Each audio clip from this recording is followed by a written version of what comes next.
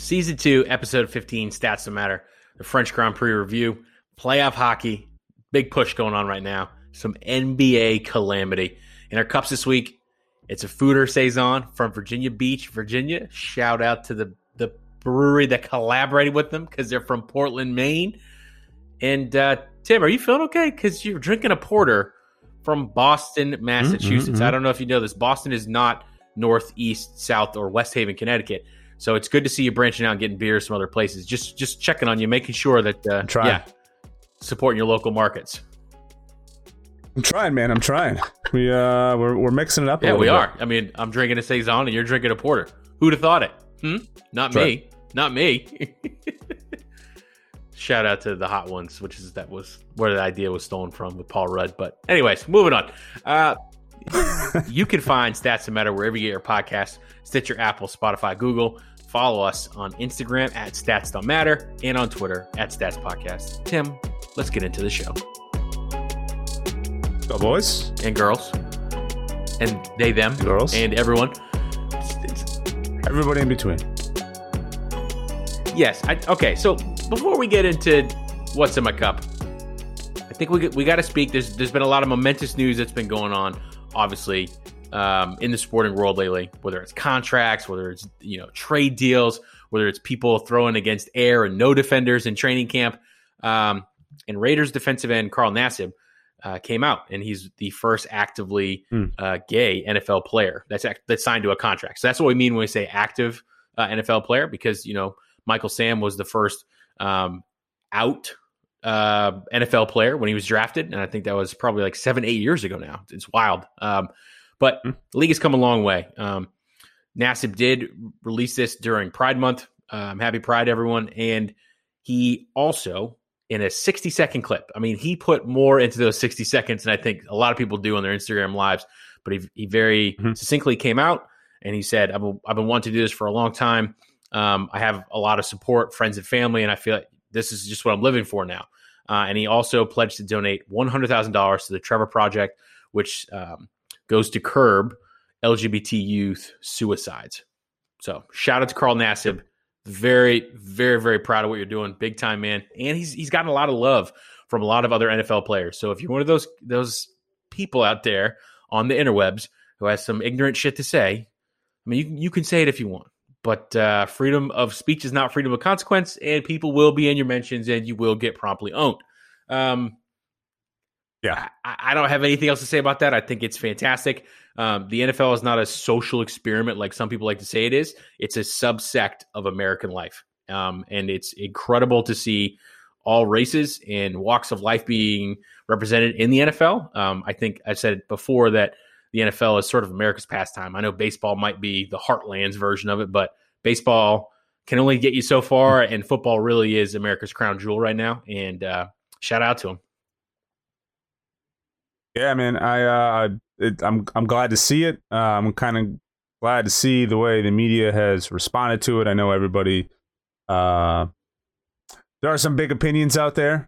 Just go scrolling through any comment section to kind of get an idea of what's going on. There are a lot of people posting, who cares and whatnot. Unfortunately, there are a lot of people who still do care, both negatively and positively. There are a lot of people who look at this as sort of a beacon of hope for their own lives, seeing more and more, not just high profile, but people who might not otherwise feel comfortable coming out who are doing so, which kind of continues to open the door. There's some crazy statistics on suicide in the youth in the LGBTQ community, and every time something like this happens, that percentage of kids, who do end up harming themselves drops significantly. So if your I don't care is coming from a good place because you don't necessarily think it's a big deal anymore, or it shouldn't be a big deal, that's great, but it shouldn't necessarily take away from the overall message and the impact of what is going. It might not make a difference to you. It might not make a difference in your everyday life, but there are people who are going to see that, and it's going to make a huge difference from them. There are some people who are going to see that, his own teammates. You're going to have people rooting for him and against him. There's going to be some people who are going to be uncomfortable. There's going to be lots of things that he has to deal with that aren't going to get publicized, that aren't going to get spoken about. I mean, I don't think he's going to really follow it up based on the way he delivered his message. There was no fluff. It was like, hey guys, this is just a little bit about me. I feel like now's the time to tell you guys and make it aware. And he's not some guy who's riding the pine either. Just signed a $3 million, a 3-year, $25 million deal. So, I mean, he's going to be out playing, and people are going to be able to see that and respect it. I mean, you're right. We should all look at that and say, like, who cares what someone's sexuality is? But unfortunately, that's not the realism of today's environment. Yeah. Like, people care. For it, against it. It does matter to some extent. Should we get to the point where, you know, just like everyone else, you don't have to necessarily announce it? Maybe someday. But, you know, as a straight white male, I still know that that's not where we're at. So good for him. Good for what he's doing.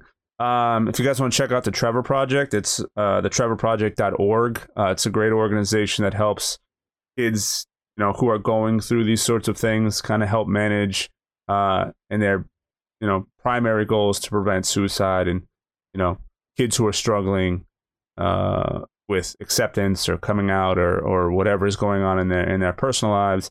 It helps them figure out a path forward, and more importantly, it helps cut back on youth suicide, which, you know, no matter what the cause is a great cause. Yep, 100%. One of the last things I'll say about that is I don't know if you watched Hard Knocks. He was on there a few seasons back. I think it was his rookie season with the Raiders, and he was teaching his fellow teammates in training camp about compound interest and how to invest their money. and I was like, wow, this guy is like maybe in the wrong career field. And if you look at my Robinhood account, I'm definitely in the wrong career field because I shouldn't be investing. But shout out to Carl Nassib. Way to go. All right, we're going to get to drinking these beers in just a second. Tim, I need your 30-second Eat Your Hollywood story. I need you to answer this question for me. Can you explain to me why Bob Kraft, who's worth $6.9 billion, billion with a B, can't get his favorite powder blue Bentley convertible, yet one could be gifted to him by the president of the 76ers, Meek Mill, and Jay-Z? How does this happen?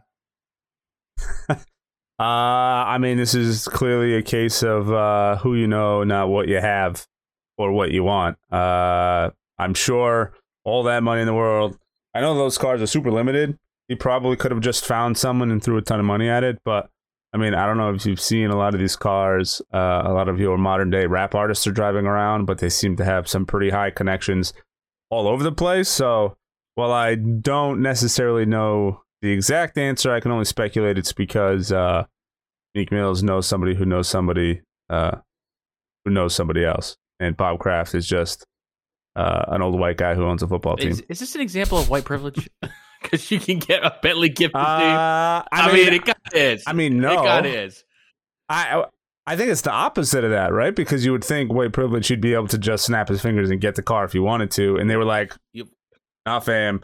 He had to have a friend of his come in and do it for him. So instead of paying for it, he got to gift it to him.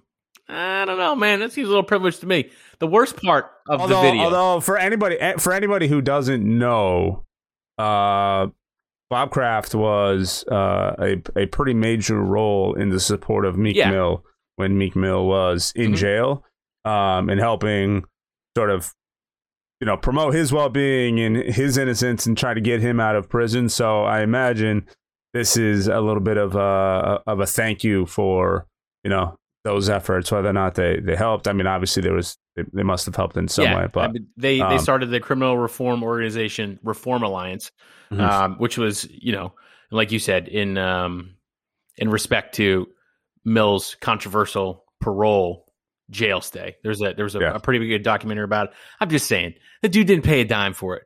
But the video is kind of cringeworthy. He's like shuffling down the hall and he's like, "Oh my God, how the fudge did you get it? We asked, they wouldn't give it to us." This man has Trump on speed dial. You mean he can't call up Bentley and just get a powder blue? But like, come on, man. That's part of the. That's got to be part of the mystique in it, right? Like, they got to tell some people no to help draw, whether it's artificial or not. But you got to help drive some of the artificial prestige in it, because then everybody would just call up and say, here's my custom order, send one my way. And they're like, nah, man, we made like 600 of these cars. That's all we get. Take it or leave it. So maybe Meek knew someone who owned the car that wasn't doing anything with it. Slid him maybe an extra mil for it. Who knows? Who knows? But I have to imagine there are plenty of companies out there who deal with wealthy people all the time who have no problem telling someone. You know what's the most telling of this? They're just like, nah. Tom Brady didn't help. I'm just saying. Did you see the video? There might be, we love Tom. Tom is the greatest Patriot ever. Tom didn't help buy you a Bentley, did he? Tom probably didn't have access to the same resources. You know what this means, right? Galaxy Brain, what? Tim Spearsy foil hat on. Meek is from Philadelphia. Philadelphia beat the Patriots. Kraft knew about it. The Patriots took a fall on that Super Bowl. You would have really already had 7 with the Patriots. But clearly it was in the works. You know, Philly is going to win a high-scoring game, is going to make a lot of money, and then I will gift you a powder blue Bentley in the future. That's what I'm saying. That's my story. I'm sticking to it. This is the most ridiculous thing I've ever heard. Please. Speaking of ridiculous, did you see the viral video of Tom posted where he made the 3 putts in a row? That was I thought that was going to be a little cringe. That was actually pretty solid. That was how many times do you think he did that good. before he finally got it in? I don't know. Maybe he just had the line. Maybe he putted a bunch and then just had the line. All he had to do was just hit it a couple times. But or that was some pretty solid editing. That's also possible. Yes, very possible. Either way, that was pretty solid. I'm here for that kind of trash talk. Oh yeah, 2 weeks, right? The match 3. Yeah, I really can't wait to hear what some of the Tom Brady and Aaron Rodgers, their unchained hostility now. It's all playful, but neither one of them seem to have much of a filter these days. So I'm 100% here for that trash talk, because I think it'll be on a different level than what we've heard up until this point, and a very different style than like Peyton and Tom. Yeah. That's just some good wholesome back and forth, but I could see some like legitimate barbs being thrown back and forth between those two. Especially with some stuff on the off the 6T, if you can't hit this, I mean, I guess you got to admit that you really should have thrown the go route on that pass, versus the Rams 15 years ago, and then they'll be back and forth. It'll be very, very inventive.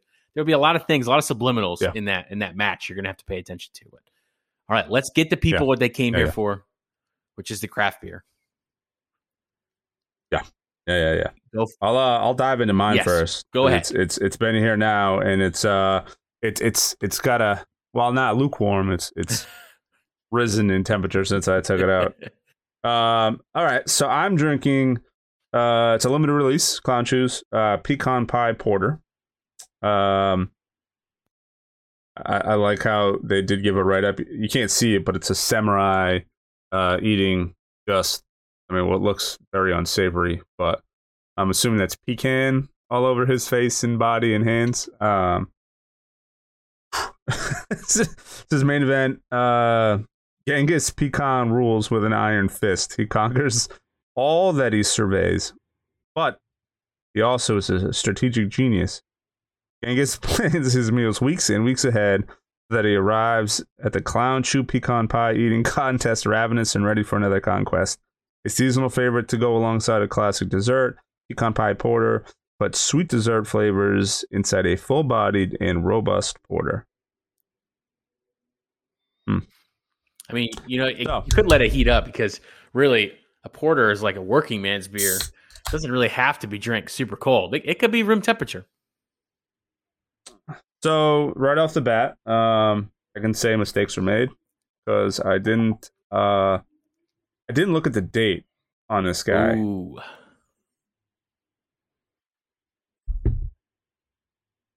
And it was canned. I thought first, this looks like something you would consume around Thanksgiving. It was my first thought hey, let's look at the bottom of this can. September 2020. Woo! But I mean, it's a porter. It's a porter. I mean, we can age these a little bit. I don't know necessarily about the flavors and the sugars and stuff, and chilling out in here, but it smells great right off the bat. Clown Juice is one of those that is super hit or miss for me. For those who don't know, they were purchased by Harpoon, and then Harpoon and UFO were then purchased by a company, so they all do their own thing. But the Harpoon Brewery in Boston is phenomenal. We were in Boston, and while Harpoon isn't necessarily a destination for me in terms of beer or beer quality or whatnot, we were up for an event that we were invited to. So went, checked it out, and it was solid. They had several beers on there across the board, different styles, different flavors, and we happened to sample a ton of them. And they had quite a few that I would actually go back and I think one of them was called the Juicer. I think it was one that they made that was their take on a New England IPA, and it was really good. I actually looked for it and found it a few times afterwards inside some package stores. But they had some clown shoes there, and of the three I tried, one of them was decent, the other two weren't so much. I know they have, what is it, like Galactic Space Cake isn't one of their popular ones, or Intergalactic Space Cake or something like that. There's a bunch of them. Their IPAs don't really do it for me. Some of their other like darker beers or like non-IPAs tend to be more in my wheelhouse, which is why I tried this one. But I've legitimately never had this beer before, so smells fantastic. I got high hopes. I'm hoping maybe this extra aging process has helped.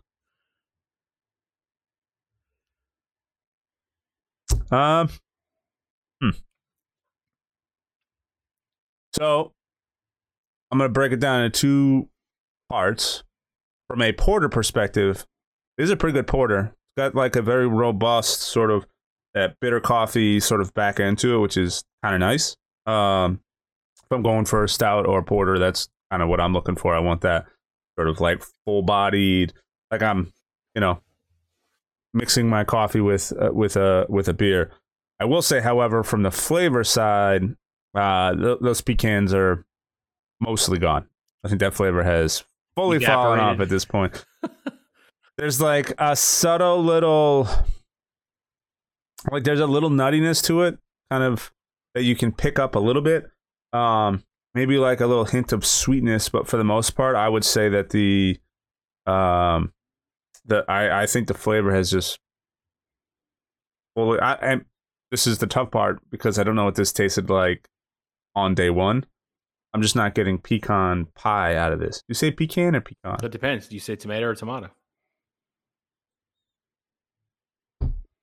Yeah, I was really thinking this was going to come out a little bit more like sweeter, with a little heavier pecan flavor to it, and it's not there. So I'm going to judge it purely on being a porter, and it is good. It is good. It is one that I would get again. I'm curious to see if they release it again this year, and if they do, I'm going to try and get my hands on the actual pecan version to see. My guess would be around September. Yeah, so I only got a few months. Maybe I'll hold on to one of these cans an extra 3 months from now and compare the two of them just to see. But I mean, I just put them in the fridge. Can they go? They were also warm at the package store, which is, I don't know, ideal. Porters are like that a lot. Most places you go to, you'll find the darker beers. But anyway, 3.7 for me. 3.7. I was really hoping it would be 3.7. Pecans. I don't want to say someone's leading the witness, but nah, because the from a porter standpoint, it is really, really good. It's a well balanced sort of smooth porter. It's not overly. Some of them that coffee bitter is like overly bitter. This is nice. It's nice and smooth. But yeah, I'm a little disappointed I didn't get that pecan sweetness to it because I really love pecan pie.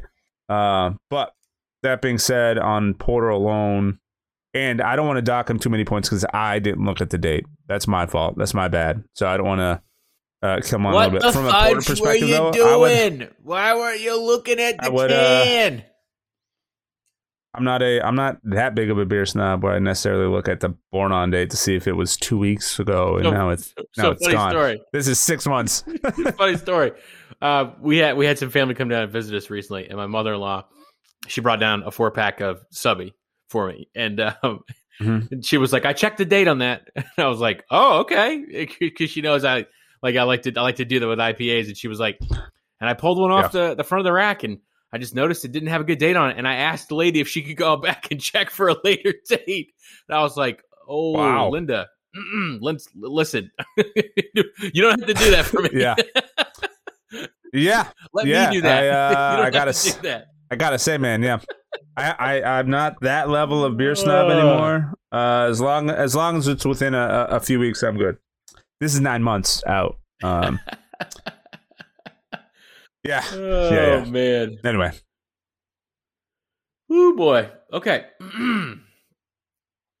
So I was out this weekend and I happened to find this collaboration between Commonwealth Brewing Company at Virginia Beach, Virginia, and Allagash. Okay. Right there. Beautiful. Okay. The folks from Allagash came down and they produced this date and yuzu foeder saison called Toji. Now, if you're from Virginia, you've probably had Commonwealth Brewing's adjunct stouts called like Marveloso, and then their IPAs. And their IPAs are fantastic. They're really, really good. And this just spit all over the counter. Here we go. Yeah, buddy. Oh, man. So I'm not really a big saison fan, but I'm actually pretty excited to get into this. And I think that's not either. I'm not a big clove fan. I tend to get a lot of those clove vibes. I think this is solely the reason why I got us, just because, name base, right? Yep. I'm not going to lie. Okay. Pop the top. Ton of carbonation still. I don't know if you can see that, but there's quite a bit of bubbling going on inside, which is great because I just cracked the top. So I think that's still good. Let's see. Pours a nice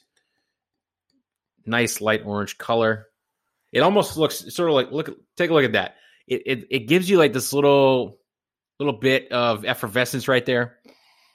Now, if you ask what a medjool date is, I couldn't tell you. Okay. Never had a date in my life. Well, shout out to my forever date. A date as in like a Mediterranean date, like a pitted date. I have had a lot of beers with yuzu. I like yuzu quite a bit. Let's see.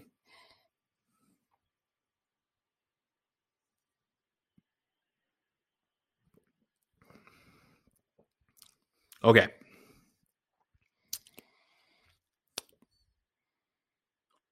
I have no idea how to describe this beer other than it's really effervescent. I assume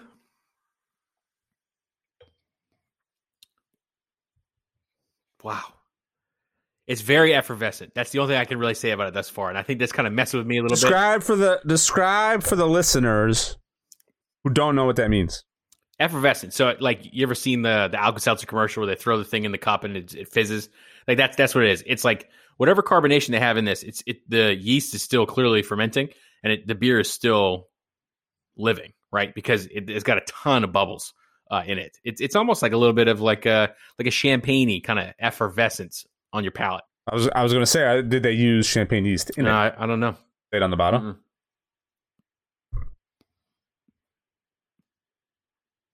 Okay. Now the flavor. Yeah. Ooh. All right. Now I'm getting the flavor. I probably should look at the back because there's a description of the back. I get to read something off for now. Okay. Toji, a white wine barrel aged foeder saison blend created with our friends from Allagash Brewing. Saison was aged for 6 to 13 months on a blend of Brettamontes in our House Wild strain, followed by 3-month re-fermentation on yuzu fruit and whole medjool dates. The resulting hand-bottled and conditioned beer is an intriguing harmony of bright lime, mild tartness, citrus spice, and caramel candy undertones. Now, I don't think that I really would have got any of that from just a blind taste test. So my beer tasting days as a judge clearly are not in threat here. It does remind me a little bit of like lime rind a bit, but I think sometimes when you have like limey type of beers, it's a different color. It's not necessarily like this fizzy yellow. So, I'm interested though that something that's got Brett. I mean, it doesn't. I'm saying I gotta say it doesn't look like you're enjoying it very much, just based off of your noises and the faces that you're making right now. It looks like you just walked out into the cold and you're trying to figure out what to make. And of that's it. kind of what this beer tastes like. It's like if someone like walked outside in the Maine winter and they took a breath. Like it is. Yeah, it definitely does. It kind of like freezes your throat a little bit. That's the. Right, I'm gonna need the audience to. I'm gonna need the audience to raise your hand if you have no idea what Sam just said, because you can't see me. My hand is in the air. It tastes like you walked out in the. All right. Yeah, like in the wintertime, like you walk outside. And we said going into this we weren't gonna wax poetic, and here you are, like okay, verbal poetry with. Well, I feel like I gotta do that with.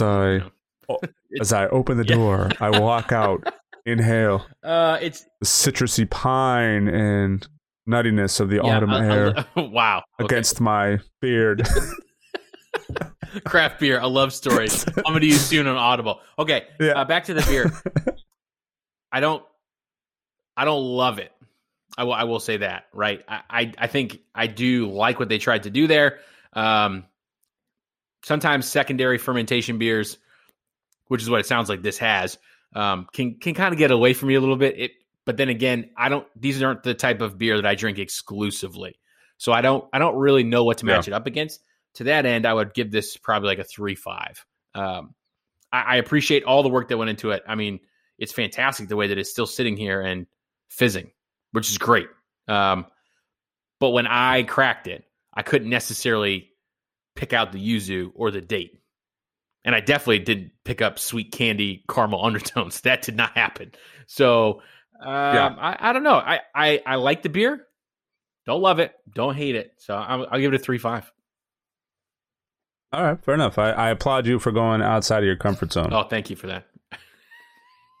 I'm not a big Saison guy, so cheers. Yeah, it doesn't really taste like a Saison either, but maybe I need to drink some more Foeder beers and see what happens.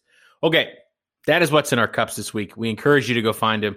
I think that, actually, now that I think about it, this Toji might have been like a 2020 collaborate. This is just the 2020 episode of beers. That's just what we did. We found them on the shelf somewhere. Moving on to the sports part, because that is what you came for, as the kids say.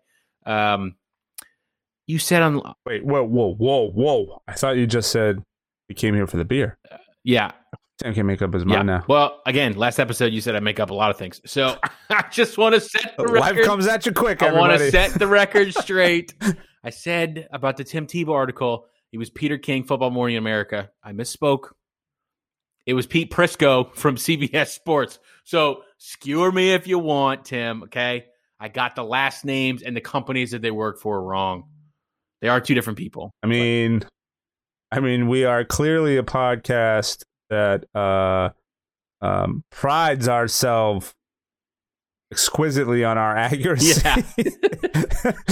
and our truth telling. Oh, boy. So, yeah. All right. Something like that. Moving on from that. Moving on. Let's talk about the Open. Yeah. And by let's talk, I mean you talk, because, look, Jon Rahm, sweet comeback in the U.S. Open. Brooks, Bryson, all the hype. It's sort of like the battle for L.A. It fell apart, and it wasn't that great. But seeing Brooks and Bryson fall apart at the same damn time is chef's kiss if I've ever seen it. Shout out to Jon Rahm.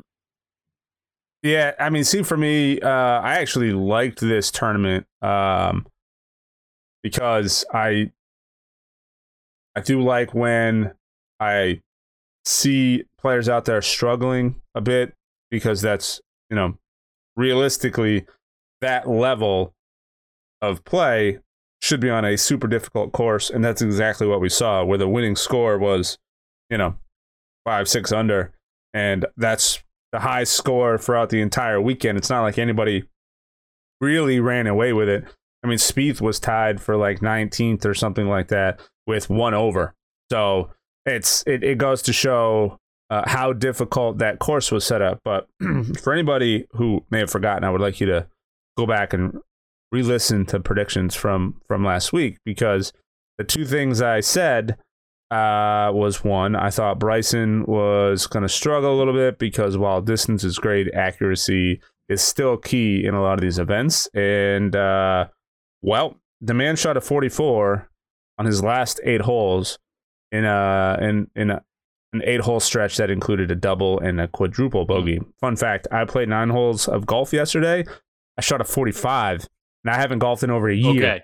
So all of a sudden, you're better than Bryson DeChambeau. All right.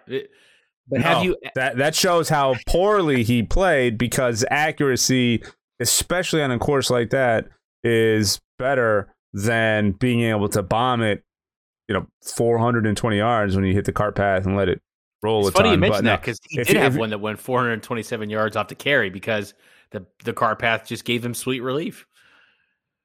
Yeah. So, I mean, it is what it is. It's a situation where there will be some tournaments where he'll just dominate. There'll be others that he's going to continue to struggle with, because the long game is great, but his short game can tend to get a little dicey. Not that it's bad, it just tends to get a little bit dicey. But I do want to go back, and I can't recall who I thought was going to win it. Oh boy, I think you said Phil. That's what I think you said. Starts with an R and Rahm. Rahm. Yeah, that was my guess. And actually, I mean, truth be told, he finished out strong. The last to birdie the last 2 holes to win was just pure sweet bliss. And the fact that he had just missed out on $1.5 million and then came back and won this tournament with the prestige and the money and everything that goes with it is definitely, I'm sure, very bittersweet for him. But no, he just played incredibly well. 17, he birdied, came out and hit a beautiful drive on 18. Then he put it in the sand, and he got a little sort of like, what's about to happen here? Takes a nice conservative, shot out of the sand to prevent it from going in the pond. And then he sunk this sort of left to right wrapping putt that nobody had really made the entire tournament to seal the deal. That was that was clutch. The Bryson Koepka sort of collapse. I mean, that was secondary. A lot of that. I'm glad to see it. I'm glad those two seem to be having fun with the back and forth. But this was one for Rahm, and this was a fun one for me to watch anyway. And as you did tell me a couple episodes ago, these late tee times, they do mess up your dinner plans. And guess what, Tim? You were right. They did mess up my dinner plans. Yeah. That's the way she goes. All right. Yep. Let's quickly recap the French Grand Prix. It did not disappoint. There's a lot of big things happening in Formula One now. And again, if you've not gone and participated in the sport at all, I'm going to continue to pound the table, even though we're not getting any advertising dollars for it. Netflix Drive to Survive, Formula One. It's a fantastic series. You'll know everything you need to know. This is crazy. This is the 3rd win in a row for Red Bull. That has not happened in a long, long time. Mercedes pit strategy has them sleeping at the wheel, pun intended, because they're coming into pit and they're being undercut. And it's happened in a couple races now. This was an absolute thriller from start to finish. Right out the gate, heading down to turn 1, Max Verstappen understeered and looked like he was going to go straight off the track. Somehow managed to keep the car pretty much under control, came back onto the track. Lewis Hamilton was in first, and I just thought, here we go. It's over. You shouldn't have let that guy who was P2, you shouldn't have let him get in front of you, because now you're never going to get that place back. Quizzical pit strategies by Mercedes kept them out on their tires for a long time. And Red Bull just decided we're going to pit twice instead of pitting once. And when you do that, it's very, very ballsy, because if you play your cards wrong, you're going to get overtaken and there won't be enough laps left to make up the distance. But you don't want to be the one to blink first and pit first. And Mercedes kept their drivers out there as long as possible. And hearing the frustration from the drivers on the radio saying that the tires are gone, like we have no grip, we can't do anything with them, was fantastic, because they usually say some stuff like that anyways. And it's kind of like, trade talk. But this time, the graining of the tires was pretty wild. And I know you like to know about the term, so I'll explain it for you here. Formula One tires, they have the center of the core of the tire, and they have the treads. When they're heating the tire up, they have to get the entire tire heated. They can't just heat the treads because obviously they'll wear in certain places where the pressure is, and they can't just heat the core because they need the heat to transfer out through the brakes, everything. Graining occurs when the tire, the center of the tire, does not get hot enough, or it gets too hot and it doesn't radiate back out towards the tread. So you get more wear and tear in certain parts of the tire. It begins to blister. When it blisters, what do you think happens? Obviously, you're going to get some spots. You're going to get some feedback in the tires. And the French course has a lot of long corners. So if you take a lot of speed into those corners, you nail the brakes, you're putting a lot of pressure in. Typical thought says you should be able to get your tires back up to temperature, but that was just not the case. Red Bull said, we're not going to pit, and then Red Bull pitted. Mercedes really had no choice at that point. They had to stay out there to maintain P1, because if they pitted even a lap later, they wouldn't have been able to get it back. It was a very, very ballsy move. Mercedes came back in later. They two-pitted, but with like 5 or 6 laps to go, Max caught Lewis and passed him with 1.5 laps to go. It was a very clear, I don't want to call it a changing of the guard, but again, 3 Grand Prix wins in a row. The first time you have an odd pit strategy, that's a you problem. You can fix that. The second time, obviously, you had the craziness where Valtteri Bottas, his wheel nut was pretty much anchored onto the wheel because they stripped it, right? They didn't put the right connector on before they took the wheel off. And now this time, they're undercut again. So it's almost like Red Bull's playing with them. And this is not what happens. I mean, Mercedes has been the bully on the block for almost a decade now. And Red Bull has just been second and fourth, or just second. Now they're in the lead for the Constructors' Cup. They're winning races, and they're scoring a ton of points. And I just don't think that Mercedes had an answer for it. They got back-to-back races coming up in Australia, the Styrian Grand Prix this weekend, and then something later on in the season. Look, Mercedes and the Silver Arrows have to get right, or they're in serious dangers of losing this Constructors' Cup, because they're, let's just get points in 1-2, is not working out this year, and they don't seem to have a counterpunch. And I would expect more out of a 7-time winning Formula One team. Sam with the fun facts. Try to be. Oh, Jesus. I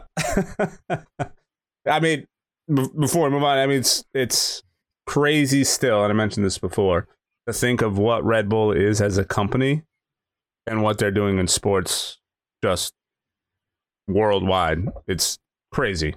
With a energy drink company normally associated with bros and people getting drunk at night mixed with vodka is not like, that's still all of that. That's the most, but on the professional side of things, it started how it's going. Yeah, and it's still that way, right? Like you see someone drink a Red Bull, like there's an immediate connotation you have. Like sometimes we're in a pinch, we're driving and we can't grab a coffee. I'll grab a Red Bull or something, and every single time I feel like just a little dirty with it in my hand. Jaeger bombs. Yeah. And then the associations, so you cringe internally a little bit. But on the professional side in the sports world, they're just out, just crushing it. Extreme sports, Formula One, all of these major events. So, still a very interesting and cool thing to see. I like it. I just think that what we're seeing this season is very, very good. So, shout out to Red Bull. Yeah. Mercedes, get your shit together. God damn. Right? Sam's going to come and work your pit crew if you don't. Oh, boy. All right, moving on to the NBA. We're in the postseason. It's been a postseason of attrition.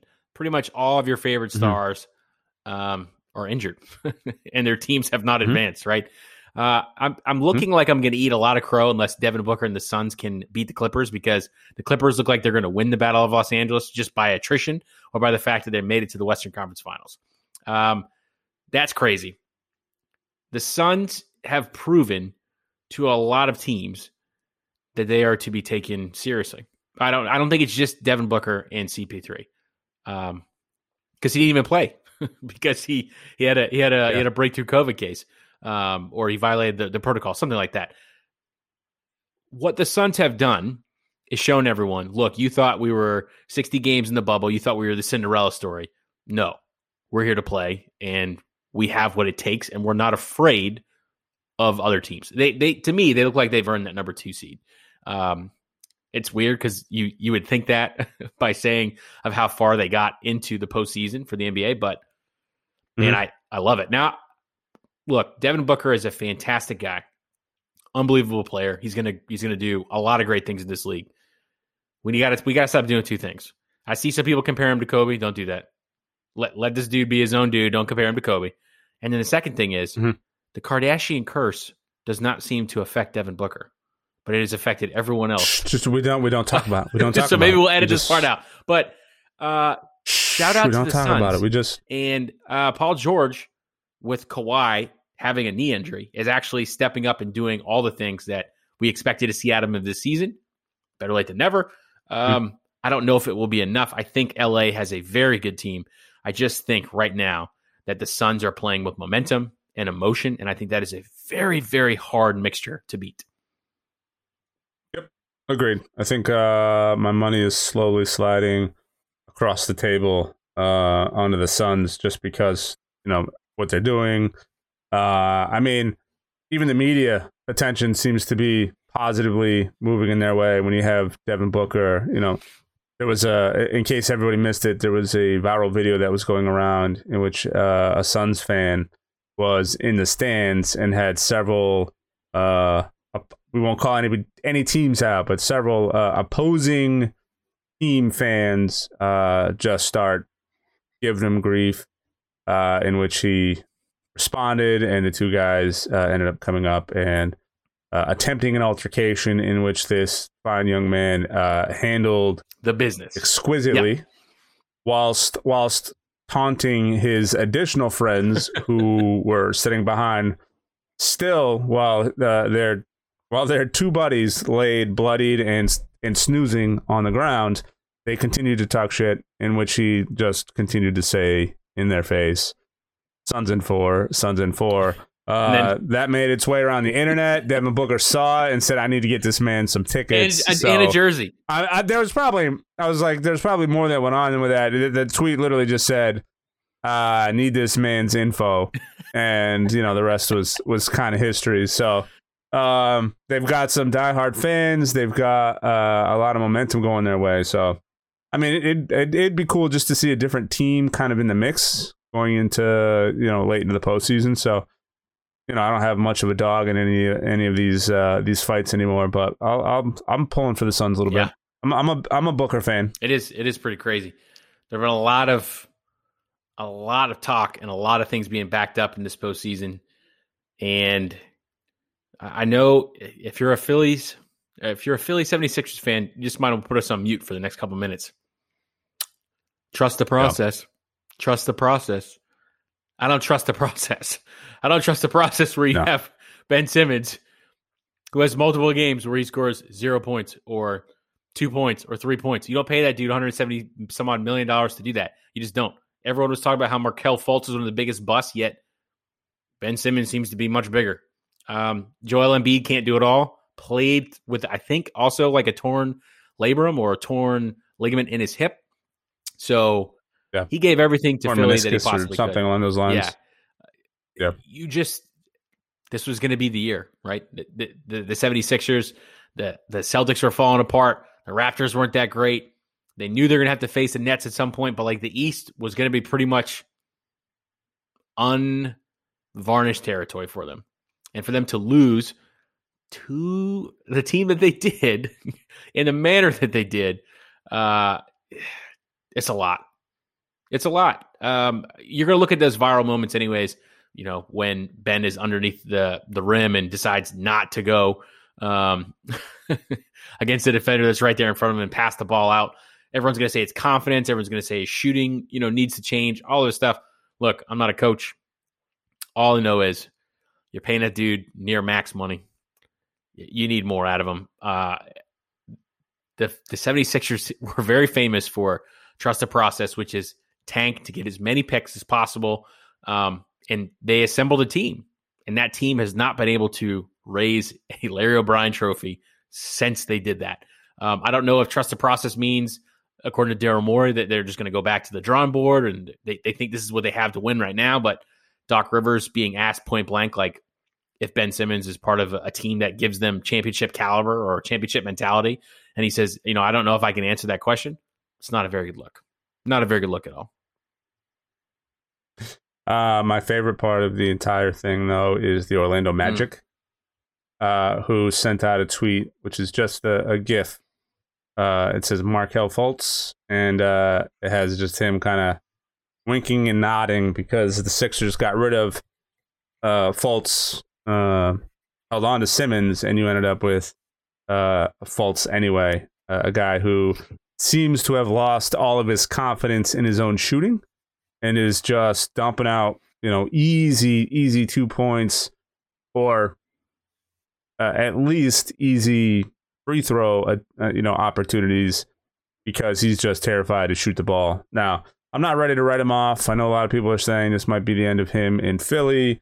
I mean, Fultz got a bunch of chances. Donovan Mitchell got a bunch of chances. I mean, like, a lot of these guys ended up needing a little bit of work, specifically in and around that draft class in the years kind of surrounding it. So whatever hitch he's got going on right now, whatever yips, I think they'll work through it over the summer. I think he'll be fine. Obviously, this is something he's going to go into hearing a lot of noise about. So I'm sure he's going to go out and get the right coaches, get the right trainers, and kind of get things dialed back in because he's a good player.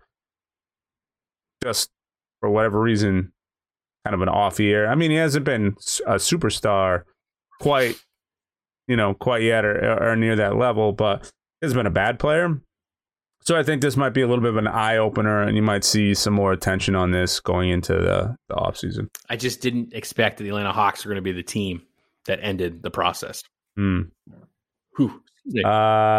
But Ice Cube Trey, say what you want about that guy. He talks a lot of shit, and he backs it up. And for it to go to Game 7 and for them to win by like at least 8 points, I mean, to me, it was a little shocking because I just kind of expected we were going to see 76ers Bucks in the finals, but the Eastern Conference Finals.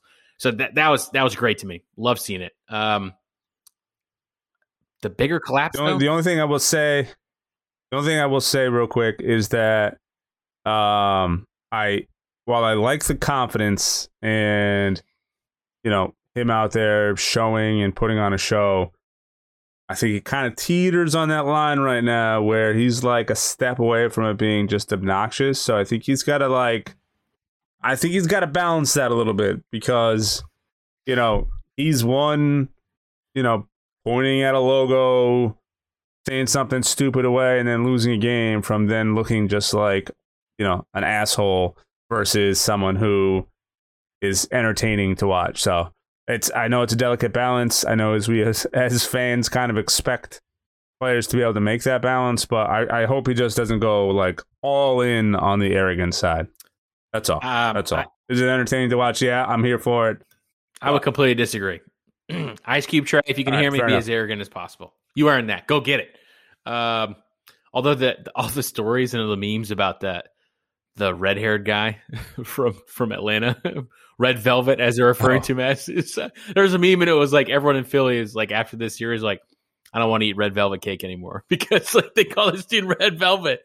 He had red hair. It was funny, super funny. All right, nice.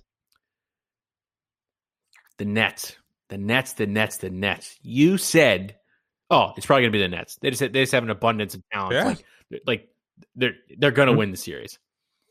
They did not. It went to Game 7. They did not. And it was a classic. It was a classic.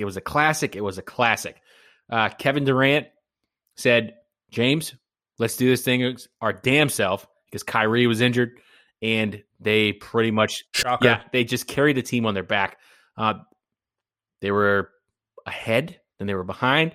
And then with like 3-4 seconds left to go in regulation, Durant does the same thing he does when he just lulls a defender into his like little safe zone, and then he just jumps back, and he has this incredible shooting arc where he just gets so far above the person and his arm continues to go and go and go and go, and then by the time his hand is like up in the rafters, he just does a little wrist flick, and the ball just takes a predetermined arc, swish. It is a thing of beauty. It's what I think that's why maybe why he calls himself Easy Money Sniper, because it's like a sniper shot. It's amazing. It's deadly. But guess what? It works 99 out of 100. Right. He kept his foot on the line, so it ended up being a 2-point instead of 3. So it tied. We went to OT. And then at OT, they lulled him into a false sense of security. He took the last shot, and it fell short. And that's how you lose. By fall short, Sam doesn't mean he missed it and they lost the game. He means literally it was an air ball. Yeah, it was. Did not even touch the net. I mean, so he had been 99 out of 100, but that 100 really stinks. Really, yeah, it really ended up stinging for them. You got to hand it to him, right? To go to Game 7, to do everything you possibly could. I mean, Giannis on the other side of the court was like, he was doing everything he could for that team, but Harden, with his hamstring tightness, playing as many minutes as he did, and KD, who for a long time I think has just been given so much guff in the media about, can he do it? Can he be not moody? Can he really lead a team? Can he win a championship without, someone else than the death squad of Golden State? And I think he really came close here. I think there were some coaching issues, down the line. I think that there were definitely health and replacement issues on this team. I got to hand it up to Kevin Durant. I don't know if we could say health and replacement, because they literally, like we've already said in the podcast before this, like their bench was still made up of all-stars. Like they had more all-stars on their team than they had starting positions to play. So we can talk about of them, the best ability Kyrie being out is availability. Yeah. Kyrie was not there. Yeah, that's Harden. Had to miss some games, and I think that this team will be a force to be reckoned with for the foreseeable future. I think this was a very, very hurtful way to lose the series. If I had my perfect finals, it's Bucks and Suns. I would really love to see that. Neither of those franchises has won a Larry O'Brien, so I think it would be great. I really do. Well, I think the Suns might have won one. Before I go saying things I can't back up, checks that my ass can't cash, let me just go ahead and check on this. I don't think that they have ever won, but I will check that out. And while I'm doing that, Tim, break down some NHL playoffs for us. I actually, real quick before we move on, we're forgetting that Blake Griffin was also part of the team that was on the court this weekend. So they legitimately just got totally outplayed. No, I didn't forget. 48 points. I just chose not to bring that up. Yeah. Harden had 22. He had 17. Kevin Durant had 48 points. But here are the names of the people who are on the Bucks starting roster alongside Giannis. You had PJ Tucker, Brooke Lopez, Chris Middleton, Drew Holiday, Pat Connaughton, Brian Forbes, and is it Giannis's brother? Whose first name I will not butcher, because he had 1 minute and 1 rebound, and that was the end of his day. More minutes than Kyrie. Yes. So they just got outplayed. Like a team full of superstars just unfortunately got totally outplayed. But anyway, moving on. Before we do that, I've confirmed the Phoenix Suns have never won an NBA championship. Okay. Better now. Facts don't matter. So we have playoff hockey currently underway right now in the Canadiens and the Vegas Knights, who, if you haven't been following along, has been one of the biggest messes in playoff sports so far in the NBA, the NFL. The NBA and the NHL and everyone involved, because 2 games in a row it had some of the worst officiating I have ever seen, because the same referees were out there 2 games in a row. The last game, they handed out a total of 4 penalty minutes to each team. So it's not like one side got more than the other. But go back, do a little looking real quick when you get a second at the penalties that were uncalled. One of which was a player getting punched square in the face while one of the referees, Chris Lee, was looking right at it and then turned his head away like he didn't see anything. There was one series where a guy was cross-checked into the boards. They stood up and they went the other way. He was then cross-checked from behind and then knocked to the ground. And either, I mean, it is really, really bad. Supposedly the NHL has said that part of the reason those guys had to go back to back was because of COVID restrictions. But man, it was not pretty. It was not pretty. So that game is currently on right now. The series is tied 2-2. Spoiler alert: Montreal is up 3-0 right now. Did you think when we were talking about like bad officiating calls and Bruce Cassidy talking about at the end of the series versus the Bruins and the Islanders? I mean, I thought like, you can't complain. Like, it's on your players. Like you weren't the healthier team. You were the stronger team. Like I'd already chalked it up, gone through the 5 stages of grief, lickety split, just accepted it. Remember, we gave the Bees a B for their season. They largely overachieved. Yep. Now I'm seeing this officiating later on in the series, and now I'm kind of like, well, hold on, wait a minute. Should there have been some more power plays that not that it would have mattered because Boston wasn't scoring on the power play the same way that the Islanders were. Yeah. But I mean, geez, I'm not going to say we shouldn't have got a couple more chances, a couple more cracks at the apple, like this to me just seemed a little suspect. Like when you have people on Twitter after a game being like the reffing is bad, you expect it. When you have people with blue check marks and a lot of people with blue check marks and a lot of analysts with blue check marks saying, I've been watching the game for 20 years and that was bad. You're like, okay. Yeah. Yeah, it was like aggressively bad. It was one of those games that stood risk of, players taking over on the enforcement side. I don't know how that didn't end up in an all-out brawl just because of what was going on. And now, to be fair, I know there's going to be a segment of our audience and, Twitter that thinks this is a great opportunity to, quote unquote, let them play. I agree when it comes to the playoffs, there should be a little bit more of a relaxed approach at some of the ticky-tack type penalties that you could call in favor of letting them play. Let them be a little bit more aggressive, let them make a little bit more contact, that sort of stuff. These are just like flagrant, just, things that get called literally all the time. I haven't looked to see who the staff is tonight, but tonight's game is heated. I just watched someone cross-check someone in the jaw while standing there looking at them. Like, they are not happy with each other right now. And the best part was that didn't get called. They just sort of separated them and sent them to their benches. Like, what? I don't know what's going on here. I don't know if there was like a conversation that went on, and this is why, these games are kind of going the way that they are, but it's insane. On the other side of that, we have the Lightning and we have the Islanders. Lightning just whooped ass last night, and a lot of people be like, "Oh, it's the open goals." No. They won 8-0, and 6 of those points came in the first 2 periods of play with full teams of ice. Like that, if there was a game where you could throw in the Rocky, throw in the towel, throw in the damn towel, that would have been the game. I mean, I turned off the game and I started watching the Olympic trials because that's on right now, the U.S. Olympic trials, and I was like, well, I know how this game's gonna go.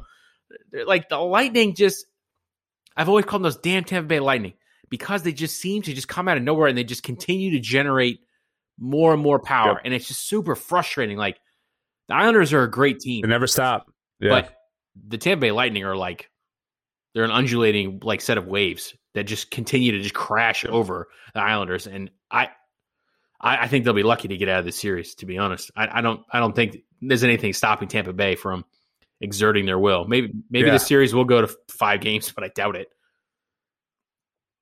I mean, we're already beyond 5 games. The game 5 is tomorrow. Tampa is up 3-2. Yeah, Tampa's. We're game 6 is tomorrow. You mean maybe it'll go to game 7? I smell you stepping in. Tampa's up 3-2. They've won 3 of the last 4 games that they've played. So and that's what I'm saying. Momentum's going their way. The momentum is definitely their way, and 5 more games. I mean, you come off a. I know what I meant to say, Tim. Yeah. No, I mean, hockey is one of those weird sports you don't always necessarily follow up a blowout game with, similar productivity. But that was definitely a statement piece to kind of demoralize the Islanders. But, we watched how the Islanders played, right up to the end of the Bruins series, where they just kept pushing and kept pushing and kept pushing. A lot of the games they played have been a lot closer than what this would allude to. So, well, I'm not ready to write off the Islanders because they have, again, been playing incredibly well. It's really tough to look at the way Tampa's been playing versus, how the Bruins played, for example, and think that, it's not in their hands. I was originally pulling for the Golden Knights, but the way that they're playing right now, I'm not feeling so confident about that, but still pulling for them. But that Lightning team is going to be a team to keep an eye on. For sure. For game 6 tomorrow night. Well, it'll probably be game 7 by the time they hear this. So, Maybe they went to game 5. I mean, maybe we'll get maybe. Like I said, you got to talk about it because I wasn't watching much playoff hockey since the Bees went out. I'm like, all right, I pop in, I watch part of a period and then pop out. Yeah. You're forgiven. Well, thank you, Father Tim, Father Time. That will do it for this episode of the Stats That Matter podcast. We thank everyone for all the love and support. Find us wherever you get your podcasts. Tell a friend about us. Tag us in some weird trolly, comment post. We'll play mediator. Tag us in the worst sports takes you think that are out there.